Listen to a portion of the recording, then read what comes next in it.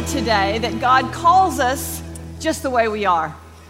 He doesn't call us when we're perfect, when we've got ourselves looking good, when we're just like we think we should be. God calls each and every one of us just the way we are. And when He calls us from that place of love and commitment to us. You know, it would be so freeing to live a life where you felt like everybody loved you, wouldn't it? It'd be like you'd be so free from thinking of saying the wrong thing or doing the wrong thing. You would be so free to live out of a place of abundance, not judgment.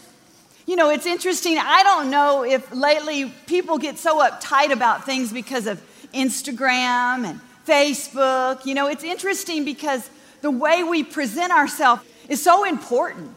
I mean, they've got filters to make things look better. We've got apps to give us the right curves.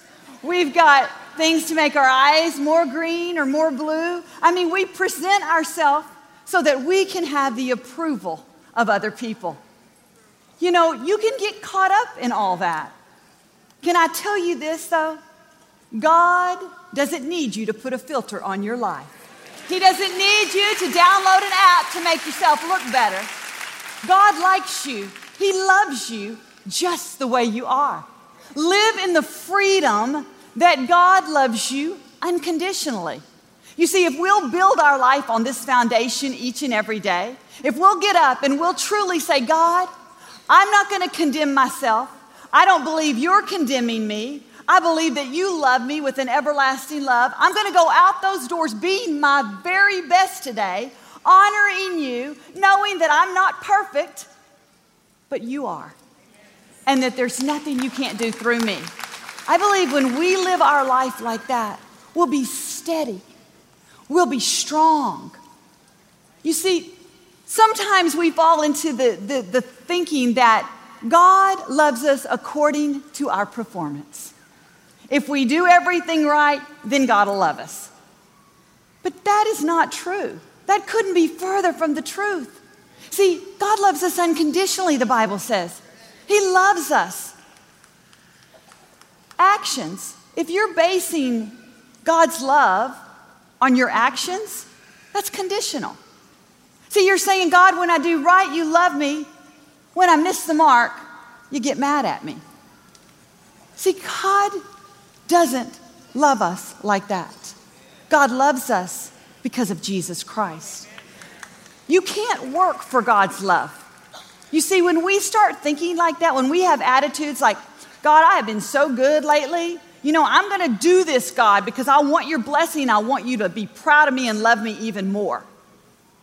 You know what you're doing? You're shifting yourself from a place of unconditional love to a place of works. And it's so easy to get caught up in works. Because when you get caught up in works, you know what you do? You begin to look at other people and say, you know what, God, they're not as good as me. They're not acting as good as me. They're not doing as well as I am. Why are they getting all the blessings? We begin to shift our perspective and we begin to see through these eyes of who deserves it and who doesn't. And why should you have it and why do I not?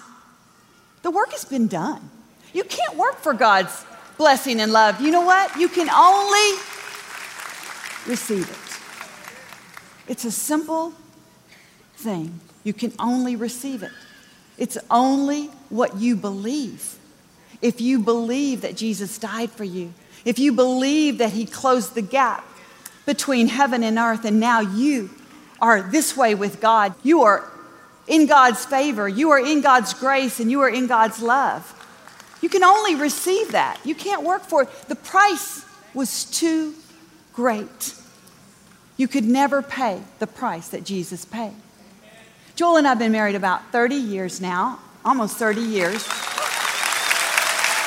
And it's interesting because I can look back over our marriage, and we have a great marriage, but our marriage was built on unconditional love. See, our marriage wasn't built on Joel being perfect. I know y'all think he is. He almost is. It wasn't built on Joel being perfect. It wasn't built on us agreeing on everything. It was built on a commitment of knowing we go back to the place that we love each other unconditionally. See, we don't get up in the morning and we don't decide, today you did wrong, so I don't love you as much. You didn't agree with me. You didn't meet all my needs. So, you know what? I don't quite love you as much today as I did yesterday. Can you imagine if I would come into Joel's presence and I would feel all low because maybe I didn't do right. Maybe I didn't meet an expectation he had. Maybe I burned the dinner. I didn't balance the checkbook. I spent too much money. Can you imagine if I would come into his presence like that, how I would feel? I would feel so worthless. I would feel like, I would project my worthlessness on him. I would think, if I feel bad, if I'm inadequate, you must think I'm bad and inadequate. You see, I would project that on him. And he may not even be thinking that. He may not even care. But I would think he doesn't love me because I did all these things.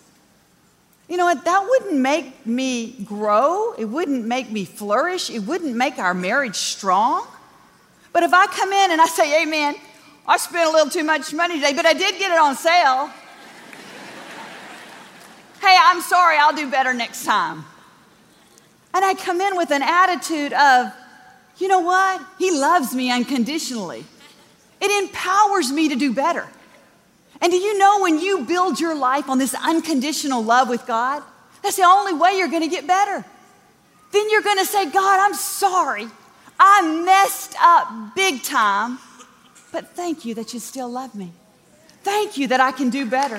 Thank you that I can improve. Children grow, develop, and become everything when they're in a nurturing and loving environment, not when they're in a harsh and critical place. And see, we have to understand that what was done on the cross was a demonstration of love to us.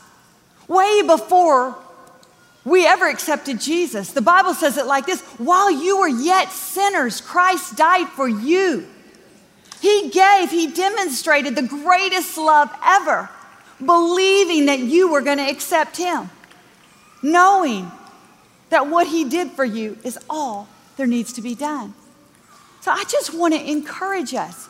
Don't take your own faults and your own inadequacies and put them on God. Don't decide, if I can't forgive myself, if I don't like myself, I guess God doesn't either.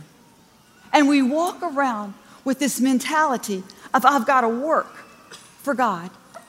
If I'm ever going to be anything, I've got to show God. I was talking to a really nice young man the other day, and he told me, I used to tell God, God, why do all these things happen to me? What's wrong with me, God? What have I done to deserve all these crazy things that have gone on in my life? I've been divorced, lost my children. I'm just struggling all the time. You see, he was looking at what was going on in his life and deciding that's the way God loved him. He was worth about that much, until one day he shifted his perspective and he quit looking through the lens of the victim and decided he was going to look through the lens of the victor, the one who had it all through Jesus Christ. Somehow that message came through to him. And he said, it was interesting when I began to change my perspective and I began to say, God, show me your love. God, teach me. What is it you want me to learn from these situations? He said, my whole life changed. My whole life opened up. He said, I wasn't disappointed all the time, but God started bringing things into my life, relationships and people. He literally took that veil that was covering his own thinking and allowed the goodness of God to get to him. Listen to this. It says in Romans 8, this is Paul. And the life of Paul, he had been through many trials. He'd been shipwrecked. He'd been persecuted. He'd been beaten. He'd been thrown in prison. And this is what he wrote in Romans 8. He says, what can separate us from the love of Christ? That was his question. What can separate us from the love of Christ? And then he goes on to say difficulties, trials, persecutions, challenges. None of this can separate us from Christ's love. What he was saying, what I'm going through right now, that doesn't mean God doesn't love me. There is no separation in God's love. But can I ask you this question? Can we separate ourselves from thinking God loves us from the way we think? Can we make that separation in our own mind when it's not true? And when we separate ourselves in our own thinking, how do we get to the goodness of God? How do we believe in the cross? How do we live that stable and secure life? See, that's why the enemy wants you to reflect your worthlessness on God. If he can make you think you're not worthy, he'll make you think God thinks you're not worthy. And can I tell you, you got to point yourself back to the cross because you don't deserve it. No, you don't deserve it. I don't deserve it. But Jesus thinks we do. And he paid it all for us. He paid it all for us. Listen, as long as you're alive, as long as you're walking on this planet Earth, there is going to be voices that are going to discourage you. There's going to be doubt. There's going to be plenty of times that you can feel worthless. But can I tell you this? God made you worthy. You've got to build your life on this foundation.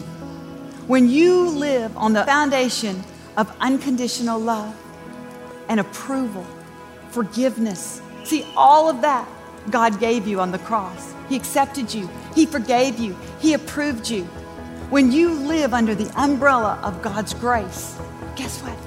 You not only will improve your life, but you will have so much love in your life that you'll begin to give it away. Amen? Amen. As a thank you for your support of our ministry this month, Joel and Victoria would like to send you a copy of Joel's new 3-message series, Anchored to Hope. When you're anchored to hope, you're not moved by your circumstances or worried because things aren't changing as fast as you'd like. You have your trust, your confidence, your hope in the Lord. You know He'll get you to where you need to be. Your best days are not behind you, they're still out in front of you. Request this resource, it will help you stay anchored to hope. Request your copy of Anchored to Hope today at joelosteen.com or call 888-567-JOEL. 10 years ago, I was messing with drugs and having severe panic attacks. But through this ministry and Joel's message of hope, I discovered that God's a God of new beginnings. It's been 10 years and I haven't had a panic attack since. Today I'm married, I have 2 beautiful children. I feel God's peace. This ministry changed my life. Your support is changing lives. Thanks for partnering with us. We appreciate your prayers, your generosity. It's making a difference around the world. Know that Victoria and I are praying for you and your family. We believe you're going to reach your dreams, overcome any obstacles that are holding you back. And not only that, but that you'll go places that you've never even imagined. Know God has you in the palm of His hand. He's breathing in your direction right now. Until we meet again, know that you're blessed, you're strong, you're talented, you're a masterpiece, a child of the Most High God.